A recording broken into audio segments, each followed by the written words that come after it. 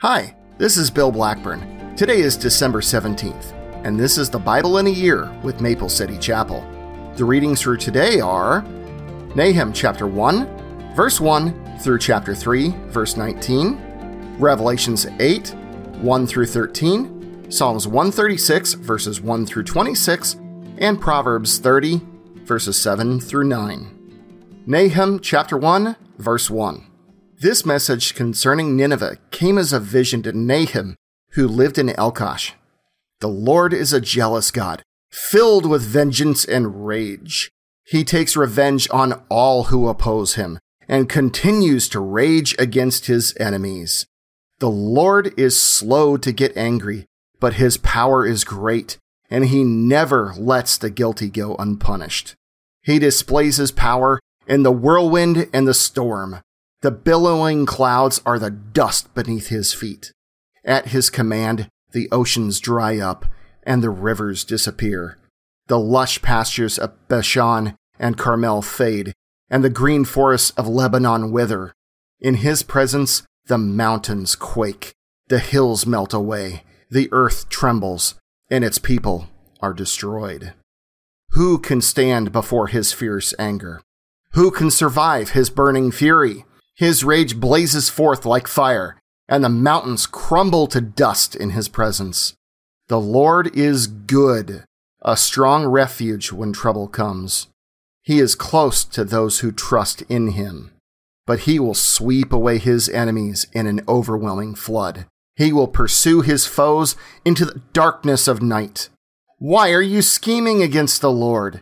He will destroy you with one blow. He won't need to strike twice. His enemies, tangled like thorn bushes and staggering like drunks, will be burned up like dry stubble in a field. Who is this wicked counselor of yours who plots evil against the Lord? This is what the Lord says. Though the Assyrians may have many allies, they will be destroyed and disappear. O my people, I have punished you before, but I will not punish you again. Now I will break the yoke of bondage from your neck and tear off the chains of the Assyrian oppression. And this is what the Lord says concerning the Assyrians in Nineveh. You will have no more children to carry on your name. I will destroy all the idols in the temples of your gods. I am preparing a grave for you because you are despicable. Look, a messenger is coming over the mountains with good news. He's bringing a message of peace. Celebrate your festivals, O people of Judah. Fulfill all your vows, for your wicked enemies will never invade your land again. They will be completely destroyed. Your enemy is coming to crush you, Nineveh. Man the ramparts, watch the roads, prepare your defenses, call out your forces. Even though the destroyer has destroyed Judah, the Lord will restore its honor. Israel's vine has been stripped of branches, but he will restore its splendor. Shields flash red in the sunlight. See the scarlet uniforms of the valiant troops. Watch as their glittering chariots move into position, with a forest of spears waving above them. The chariots race recklessly along the streets and rush wildly through the squares. They flash like firelight and move as swiftly as lightning. The king shouts to his officers. They stumble in their haste, rushing to the walls to set up their defenses. The river gates have been torn open. The palace is about to collapse. Nineveh's exile has been decreed, and all the servant girls mourn its capture. They moan like doves and beat their breasts in sorrow. Nineveh is like a leaking water reservoir. The people are slipping away. Stop! Stop! Someone shouts, but no one even looks back. Loot the silver, plunder the gold. There's no end to Nineveh's treasures, its vast, uncounted wealth. Soon the city is plundered, empty, and ruined. Hearts melt and knees shake. The people stand aghast, their faces pale and trembling. Where now is the great Nineveh, that den filled with young lions? It was a place where people, like lions and their cubs, walked freely and without fear. The lion tore up meat for his cubs and strangled prey for his mate. He filled his den with prey his caverns with his plunder. I am your enemy, says the Lord of heaven's armies. Your chariots will soon go up in smoke. Your young men will be killed in battle. Never again will you plunder conquered nations. The voices of your proud messengers will be heard no more. What sorrow awaits Nineveh, the city of murder and lies. She is crammed with wealth and is never without victims. Hear the crack of whips, the rumble of wheels. Horses' hooves pound and chariots clatter wildly. See the flashing swords and glittering spears as the charioteers charge past. There are countless casualties, heaps of bodies. So many bodies that people stumble over them. All this because Nineveh, the beautiful and faithless city, mistress of deadly charms, enticed the nations with her beauty. She taught them all her magic, enchanting people everywhere. I am your enemy, says the Lord of heaven's armies. And now I will lift up your skirts and show all the earth your nakedness and shame. I will cover you with filth and show the world how vile you really are.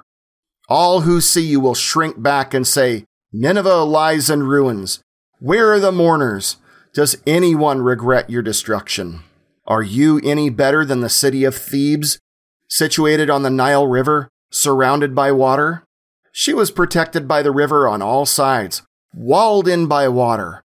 Ethiopia and the land of Egypt gave unlimited assistance. The nations of Put and Libya were among her allies. Yet Thebes fell, and her people were led away as captives. Her babies were dashed to death against the stones of the streets. Soldiers threw dice to get Egyptian officers as servants. All their leaders were bound in chains. And you, Nineveh, will also stagger like a drunkard. You will hide for fear of the attacking enemy. All your fortresses will fall. They will be devoured like the ripe figs that fall into the mouths of those who shake the trees. Your troops will be as weak and helpless as women. The gates of your land will be opened wide to the enemy and set on fire and burned. Get ready for the siege. Store up water. Strengthen the defenses. Go into the pits to trample clay and pack it into molds, making bricks to repair the walls. But the fire will devour you. The sword will cut you down. The enemy will consume you like locusts, devouring everything they see. There will be no escape, even if you multiply like swarming locusts. Your merchants have multiplied until they outnumber the stars. But like a swarm of locusts, they strip the land and fly away. Your guards and officials are also like swarming locusts that crowd together in the hedges on a cold day. But like locusts that fly away when the sun comes up, all of them will fly away and disappear. Your shepherds are asleep, O Assyrian king. Your princes lie dead in the dust. Your people are scattered across the mountains, with no one to gather them together. There is no healing for your wound. Your injury is fatal. All who hear of your destruction will clap their hands for joy. Where can anyone be found who has not suffered from your continual cruelty? Revelation chapter 8, verse 1. When the Lamb broke the seventh seal on the scroll, there was silence throughout heaven for about half an hour. I saw the 7 angels who stand before God, and they were given 7 trumpets. Then another angel with a gold incense burner came and stood on the altar, and a great amount of incense was given to him to mix with the prayers of God's people as an offering on the gold altar before the throne. The smoke of the incense, mixed with the prayers of God's holy people, ascended up to God from the altar where the angel had poured them out. Then the angel filled the incense burner with fire from the altar and threw it down upon the earth, and thunder crashed, lightning flashed, and there was a terrible earthquake. Then the 7 angels with the 7 trumpets prepared to blow their mighty blasts. The first angel blew his trumpet, and hail and fire mixed with blood were thrown down on the earth. 1/3 of the earth was set on fire, 1/3 of the trees were burned, and all the green grass was burned. Then the second angel blew his trumpet, and a great mountain of fire was thrown into the sea. 1/3 of the water in the sea became blood, and 1/3 of all things living in the sea died, and 1/3 of all the ships in the sea were destroyed. Then the third angel blew his trumpet, and a great star fell from the sky, burning like a torch. It fell on 1/3 of the rivers and on the springs of water. The name of the star was Bitterness. It made 1/3 of the water bitter, and many people died from drinking the bitter water. Then the fourth angel blew his trumpet, and 1/3 of the sun was struck, and 1/3 of the moon, and 1/3 of the stars, and they became dark. And 1/3 of the day was dark, and also 1/3 of the night. Then I looked, and I heard a single eagle crying loudly as it flew through the air, "Terror! Terror! Terror to all who belong to this world because of what will happen when the last three angels blow their trumpets." Psalms 136, verse 1. Give thanks to the Lord, for he is good. His faithful love endures forever. Give thanks to the God of gods. His faithful love endures forever. Give thanks to the Lord of lords. His faithful love endures forever. Give thanks to him who alone does mighty miracles. His faithful love endures forever. Give thanks to him who alone does mighty miracles. His faithful love endures forever. Give thanks to him who made the heavens so skillfully. His faithful love endures forever. Give thanks to him who placed the earth among the waters. His faithful love endures forever. Give thanks to him who made the heavenly lights. His faithful love endures forever. The sun to rule the day. His faithful love endures forever. And the moon and stars to rule the night. His faithful love endures forever. Give thanks to him who killed the firstborn of Egypt. His faithful love endures forever. He brought Israel out of Egypt. His faithful love endures forever.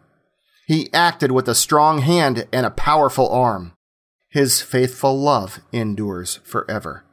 Give thanks to him who parted the Red Sea. His faithful love endures forever. He led Israel safely through. His faithful love endures forever. But he hurled Pharaoh and his army into the Red Sea. His faithful love endures forever. Give thanks to him who led his people through the wilderness. His faithful love endures forever. Give thanks to him who struck down mighty kings. His faithful love endures forever. He killed powerful kings. His faithful love endures forever. Sihon, king of the Amorites. His faithful love endures forever. And Og, king of Bashan. His faithful love endures forever. And God gave the land of these kings as an inheritance. His faithful love endures forever.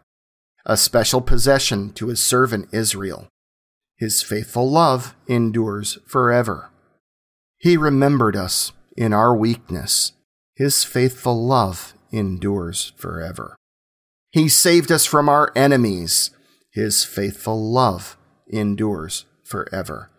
And gives food to every living thing. His faithful love endures forever. Give thanks to the God of heaven. His faithful love endures forever. Proverbs chapter 30, verses 7 through 9. O God, I beg two favors from you. Let me have them before I die. First, help me never to tell a lie. Second, give me neither poverty nor riches. Give me just enough to satisfy my needs. For if I grow rich, I may deny you and say, "Who is the Lord?" And if I am too poor, I may steal and thus insult God's holy name.